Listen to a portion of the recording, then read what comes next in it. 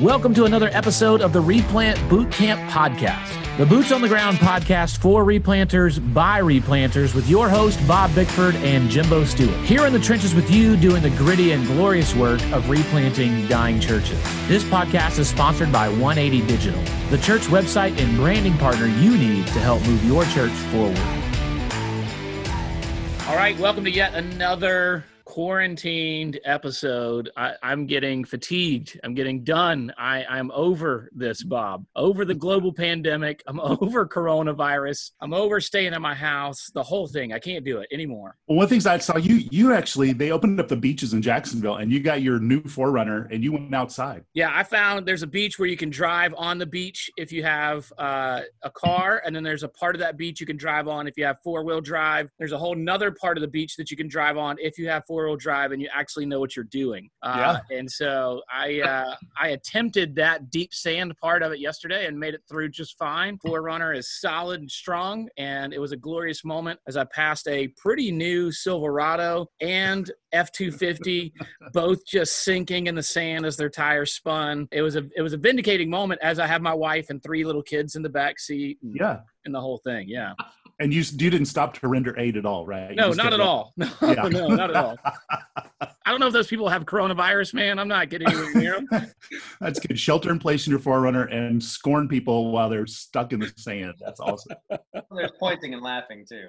Hey, we've got a great episode today with Keelan Cook and Josh Ellis from Houston, UVA. But also, Bob, I got to record the other day. You weren't able to be with us. We've got a special bonus episode that's going to come out, I believe, the day after this one with Jaime Lopez and David Quiroa, all in Spanish, other than me doing an introduction in English, just to let you know that you didn't tune into the wrong podcast. But after I give an introduction, Jaime Lopez and David Quiroa do a great job of giving some really good advice on what to do during the coronavirus pandemic. I'm excited to get to release that the day after this. That's awesome. We are so grateful for our friends Josh and Keelan in Houston. Man, you guys are killing it, writing great stuff, great content for churches. One of the things we just wanted to talk about today as we're gathered here on the boot camp is a lot of people are talking about reopening the church. And for some of us, the end appears to be in sight, maybe in a couple of weeks. And we're going to be getting people back together. And so we really want to get together with you guys and talk through not only what does it look like to reopen the church, but what does it look like to lead the church in those initial days as we're reopening? So what are you guys hearing, and how are your pastors thinking, and how are you guys thinking together about some of the specifics about reopening once we get the green light? I think everybody's all over the board, and especially for Houston, because we're one of the main hotspots around the country. And I think we're a little bit further behind the curve. We're not going to open up as soon as other parts around the country. For us, it's a question of timing, and it's a question of how we're going to phase back in. And so there are a lot of logistical questions, but I think at the strategic level, pastors are asking the question, what goes into actually phasing back in, and should we try to go back to normal? And the advice that Keelan and I have been giving out, and some good solid advice that I've seen in blogs and articles all over the place, is no, don't go back to normal. Don't try and go back to a pre-COVID state. That is out of the barn, and trying to recapture that is a lot of wasted effort. There have been so many good things celebrated during this season and so many good advances that we've seen in churches. Yes, everybody misses gathering together, and yes, there are a lot of things that we are not celebrating in full, but we've seen so many success stories. I've seen really, really small churches, and I'm not talking about the normal size church. I'm talking about really small churches that started streaming services, the week after everybody was told to shelter in place. They've seen their streaming attendance grow. They've seen their giving normalize. They've seen groups start meeting online, and they've seen some really good success stories. And so trying to rush back in and recreate a situation that existed before this, I think, is ignoring all the successes that they've had since this started. And so what we're saying to churches is, man, continue with the successes that you've seen. Let's not pretend that all those didn't happen. So I think this is a key moment, especially for replanters, to usher in some of those changes that you've been waiting to do all this time saying, man, what would it take to get some of these things started? Well, maybe something like this. I don't know. Or Keelan, what do you think? Yeah, no, I mean, essential agreement here, of course. So one of the things that I think is particularly interesting about a moment like this, we talk in replanting a lot with churches about living in the rearview mirror, right? So there's this idea for a lot of churches that there was this time in our history when things were great, and now we're stuck in this moment that stinks for whatever the reason, right? And if we could only get back to those glory days, right? I have a feeling we're getting ready to see a whole lot of churches that want to knee jerk with that attitude right now. And so this is especially true in a church that needs to be replanted or one that's in the middle of a replant. I think if you're not careful, you're going to frame and romanticize the way things were, know that this is a moment of disruption. And so when the moment of disruption is over, your knee-jerk reaction is going to be to just try to recreate whatever was before, especially if you felt like it was working okay. And I think that's totally a missed opportunity right now. For one, that's a fiction. We're not going back. That's not the way culture works. That's not the way society works. That's not the way your church learns and grows and works. They're dynamic things. They move forward. They don't move backward. And so even though we'll be able to be back in our buildings and we'll be able to do some of the practices we were doing and should, don't mishear me, an embodied church is necessary. To assume, though, that things just go back to a standard operating procedure, that's a big mistake for us right now. We need to take this moment, seize the moment, in fact, to make some of those changes that are necessary in order to adapt and adjust to doing good mission today. And this moment of disruption is really a godsend for us in order to be able to do some of that perhaps quicker than we would have been able to otherwise. What are some of the elements that you think are going to change or necessary change since we've encountered this moment that if we were going to put a list together to say, let's consider not going back and doing this or these things, what are some of those things that you guys would put on that list for consideration? I think there's a lot of those kind of things. And Ken Brady put out an article last week. It's going around all over the place. He started with 20 questions, and then I guess some of his listeners or readers got to him, and now it's 24. And it's exhaustive. I think it's great. But he talks about everything from restructuring your business meetings to forget passing the plate for a while. Some of those things, moving from an offering plate to a collection box. Some of those things are COVID concerns, and some of those things are, maybe the offering plate was one of the sacred cows in your church and you just need to get past that. From a leader's standpoint, and I'll get back to the logistical, or I'll let Keelan cover that, but from a leadership standpoint, for me, this is basic leadership 101, because followers have needs, and as a follower, you entrust those needs to a leader. That's basic principle. You entrust a leader to get you to point B. That's the entire reason that you trust them in the first place. But from a leader standpoint, you look at those needs, and your job is to survey the entire system and understand that in the ideal circumstance, all of your followers have the same needs. That's easy leadership, but it never works out that way. And so if your followers have different needs, or your followers' needs are different than your needs, that's when leadership is real, and that's when leadership becomes complex. And so in these particular times, pastors have to ask themselves, okay, are we rushing back into live services because of my needs or because of the needs of my followers, because of the needs of my people? Are we putting people at risk? Are we doing 5 services in a weekend when we could accomplish the same thing with one online service? Or are we waiting a couple of weeks extra for the safety of our people?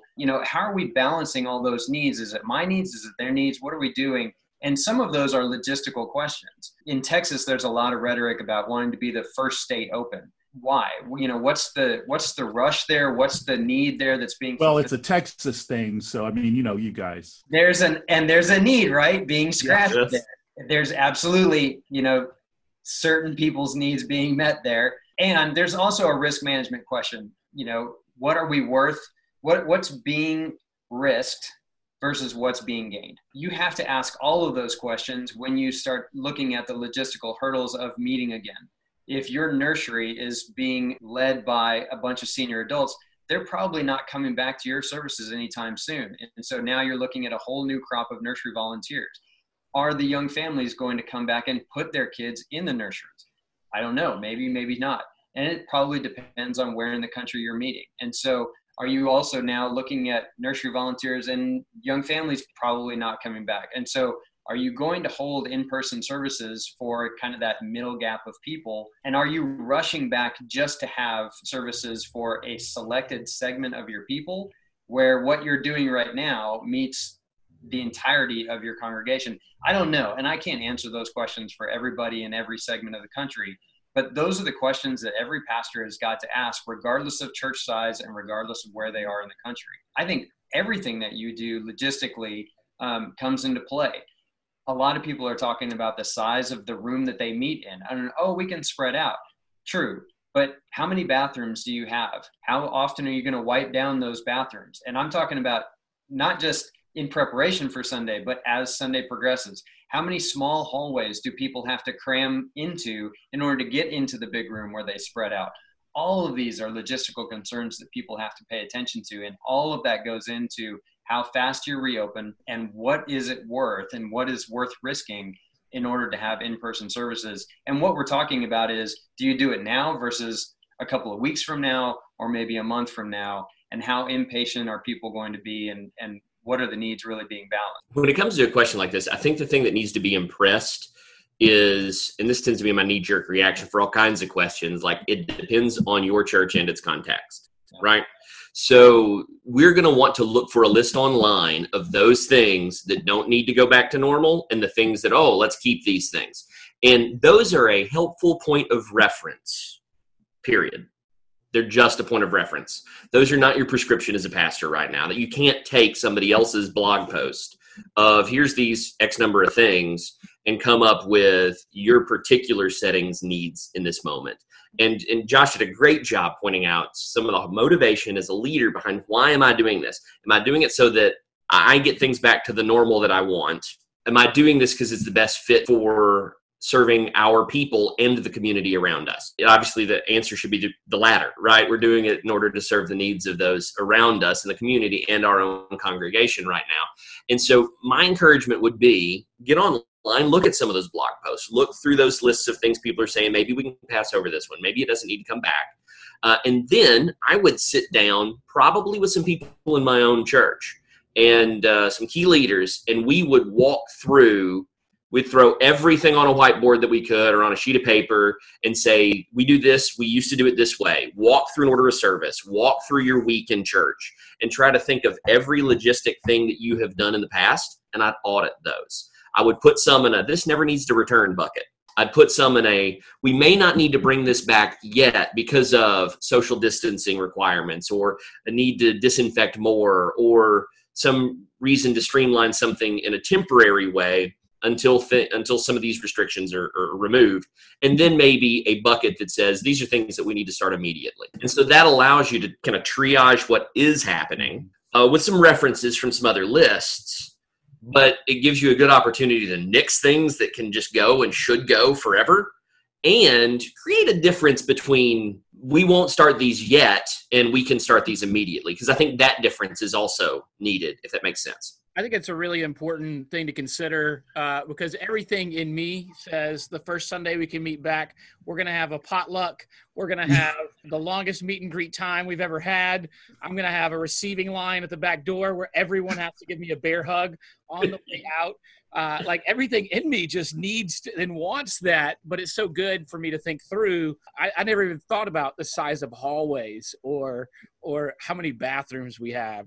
I would have never thought about that if I'd have never listened to this podcast right now at this moment. We're talking about post-COVID, but it bears worth mentioning we're not actually post-COVID yet. You know, everybody's talking about a peak.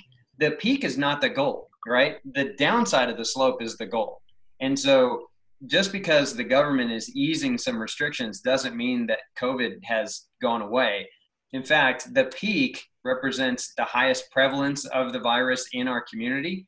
And so what we're talking about at a political level is easing some restrictions so that the economy can get up and running. And so from a leadership standpoint at the political level, they're talking about an entirely different sphere than what we're talking about. And so at a church leadership perspective, we need to understand, and I think it was Joe Carter who put this in a blog. He said, all that does is shift the burden to us as church leaders to say, now we have to make some responsible decisions on behalf of the people that we lead. because now we're talking about a total separation of spheres of influence and I'm not saying, don't meet or meet, for your individual church. I'm saying, that decision will be contextual, but you need to understand too that people are going to self-select out because there's a lot of information out there as far as the virus and where you are meeting. But I can promise that in Houston, if we were going to open every church door in 2 weeks, at that point, we would be just past the peak, according to medical experts, and nobody's hugging anybody. It wouldn't matter what they thought about the pastor. In fact, most people are probably showing up to church wearing masks. And so if you have coffee stations around your church, I'll bet almost no one is going to take advantage of them. So I can already hear the conversations of people saying, well, we can't have church without coffee stations. And my question back to them, just as a consultant, would be, why? Why can't you have church without coffee stations? And I've already heard one pastor say, the first Sunday, we're buying more donuts than we have ever had. And my response back to him was, I hope you like donuts because you're going to eat a lot of them. There's nobody that's going to take advantage of that the first week back. Nobody wants to touch a door handle. Nobody's going to be shaking hands. Nobody's going to be sharing food. This is just the world that we live in right now. Now, mid-July, that's a totally different world. But for right now, this is kind of the hand that we've been dealt. And so my core question back to leaders is, this is the time when you evaluate your core ministry practices versus your preferential ministry practices. What does it take to really get the job done? And this is where I come back to my beginning question.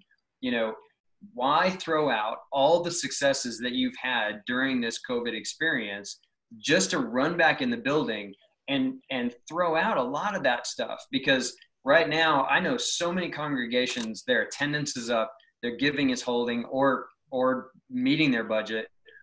Their groups are online. In fact, I know several churches that their groups are experiencing successes because all of a sudden, their schedules are flexible. They're meeting after the kids go to bed. They're not trying to make that 2-hour schedule in order to have the same Sunday morning experience and accomplish social distancing. They're talking about doubling the amount of hours for Sunday school. They're talking about doubling the amount of Sunday services that they have in order to provide space for people to spread out. That is a lot of workload. And now you're talking about tripling the amount of volunteers that they have. You're talking about throwing every door open to the building because you don't want people holding the door open for people. You don't want people opening the door for themselves. All of these logistical tangents are there. And so it's just a lot to wrap your head around, and all of that to buy you a couple of weeks. And I get it. People are impatient to get back in the building. Everybody wants to hug the pastor's neck. I know way too many pastors right now, Jimbo, who are just like you, and they are itching for contact. They are itching for that conversation. They're itching to hug everybody's neck. I get it. But again, we're talking about a couple of weeks. All of these concerns are all in the soup. All of these questions have got to be asked before you throw open the doors. How are we being changed as people and as pastors? And then second, how do we manage the fear that many have and the cautions that many have, and then the pressure to connect again? So those are real good questions. In fact, I think they kind of get back to the crux of what we're doing here, right? Josh said this a second ago, and I think it bears repeating. We need to, in a moment like this, not just triage logistics. We need to do that, but we really need to sit down and know a clear difference as pastors and church leaders between the core of the church, its purpose, its mission, the things that we're doing that are accomplishing those goals, and a lot of these tangential means over here that we use, like a coffee bar. That's an easy example, right? Though there's this central purpose for the pastor of knowing, feeding, leading, and protecting his sheep. As a pastor, my first concern is my flock. Second to that is, of course, the needs of the community around me and their need for the gospel and our church's ability to engage in the Great Commission and making disciples. So if we come back to that, it becomes a very human question that we're asking right now, right? How do we deal with a lot of these competing needs? And you're going to have people that spin in a couple of different directions. You're going to have your Jimbo that wants to go, full bore as soon as they walk back in the door and hug everybody. What we're fixing to see, I think, in many churches is really a tale of two churches on this one. You're going to have a group inside of your congregation that wants to get back and they want to put their hands on every doorknob that they possibly can because they've been being told for months they can't. But you're going to have another group of people that, quite frankly, they're scared to get back out. They may not come to your first service back together. And they're going to have an internal tension, a struggle inside of them that says, we love this group. We've been wanting to meet with this group. We're still scared to meet with this group. We've got to navigate how to do that. I think the answer is profoundly interpersonal, though. We need to be able to treat people in our churches as individuals and have some kind of connection, some kind of way of working with them to really know what's going on in their hearts. Now, that's a load a single pastor most often cannot bear on their own. And so we need to be thinking through, how do I make sure everyone in my congregation first actually has that kind of connection with somebody else, some other leader in the church?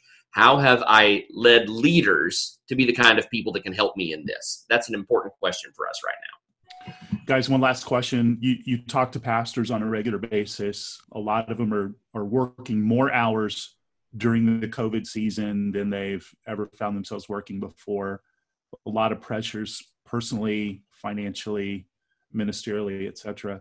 What would be some ways that you would encourage leaders who are leading during COVID, pastors who are leading, how can they maintain their sharpness and their leadership edge and have perspective? So I think real quickly, one is you've got to multiply yourself, full stop. One of the things that COVID has done for a lot of pastors that I'm talking to, they realize now that they can't get everybody into a room for a sermon, that that's not all that pastoral ministry is. And so they've been frantic trying to get into homes, trying to make sure they're having phone calls with people, trying to check in on all their folk, and they realize they're now overwhelmed with it. Had they multiplied themselves, created more pastoral touch points in their church, more shepherding opportunities for others, then that burden could have been shared. And so my primary encouragement right now is you need to find the 3, 5, 10 people that you can help share that load with you and work hard, not just on putting out fires, but spend your best effort trying to raise them up so that they can help you put out fires. For me, that's kind of piece one. Not only that, but I just had a chat with a couple of guys about how there's a tension point right now about whether or not to use, vacation time that guys have, because, where do you go? You can't leave your house and, and so the temptation to not clock out ever, or, like me, I have my computer set up in the corner of my bedroom. And so it's just kind of always there. And guys saying, no, it's okay to use your vacation time. Two the people on my team recently asked permission to use their vacation time because they had scheduled it a long time ago and it came up during COVID. And I was like, please use it, use that time. And so the guys that I know who have good balance in their life right now are the ones that say, yes, we're in the middle of a crisis right now, but I have to use that time. I know that more pastors right now are leaning toward it being okay for other people to be in the pulpit or filming right now and sharing that pulpit time. I understand that in the early phases of this that they didn't want to, and I completely support that.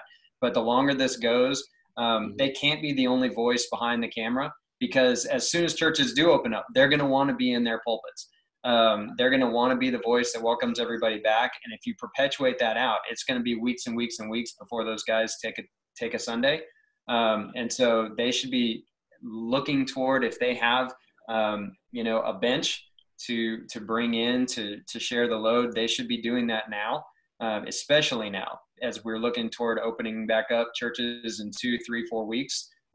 Share the load now so that they can be fresh when churches open back up. Yeah, real quick to piggyback off of that. I know we need to land the plane here soon. So now is an excellent. So one, you need to be letting other people in your church preach, if for no other reason, because you need to be developing preachers out of your church. And so now's a great opportunity to let them do that. Why? Outtakes. Like, let them take a run at it. And if they crash land, cut the video off and go at it again and help and coach them in it. And so now is a good time to start onboarding some additional leaders to help you with the preaching ministry. Not necessarily a bad time. Excellent. Guys, this has been really helpful for me, if not for anybody else, to think through some good things logistically. And so I just wanted to kind of summarize some high points of what I took notes on. Realize this is a disruptive moment. We're not going to come out on the other side of this the same way that we went into it, nor should we try to. Don't try to live in a rear view moment. Don't over romanticize what you once had. This is a really good opportunity maybe to lay down some sacred cows. And as we think through the logistics of coming back, we need to think through what is being risked, versus what is being gained in each of the choices that we make as we triage the logistics and we think through those details, every single thing. But also, most importantly, triage between your core elements and your preferential elements, and lean in hard on those core things. Don't fight and lose battles over preferential things. Don't go in high risk on things that are preferential. Stick to the things that are core. Take care of yourself. Stay healthy. Multiply yourself. This has been a theme, Bob, of a lot of our podcast episodes lately with Les McEwen, with Micah Fries, as we've talked about those ideas of balanced teams, of leveling the church, how important it is to multiply yourself. This is a great opportunity to realize, Pastor, that you are not the super pastor. You are not the cornerstone of the church. That is Christ's job and not ours. But we need to lean in on equipping saints to do the work of ministry so that we truly can come out of this better together. Been a great episode. Thanks for coming on, guys. Stay safe, stay sanitized out there in Houston. We'll do it. Thanks for having us. Thanks, gentlemen. Appreciate the opportunity. Thank you for listening to this episode of the Replant Bootcamp Podcast, a resource for replanters by replanters. If you enjoyed this episode or found it to be helpful for you and your ministry, please help us get the word out by subscribing, sharing, and leaving us a review on your favorite podcast listening platform. This podcast is sponsored by 180 Digital. 180 Digital is a team of design, development, and marketing experts that love working with churches big and small. Check out 180.church, ONEIGHTY.church to learn more about how 180 can help your church move forward.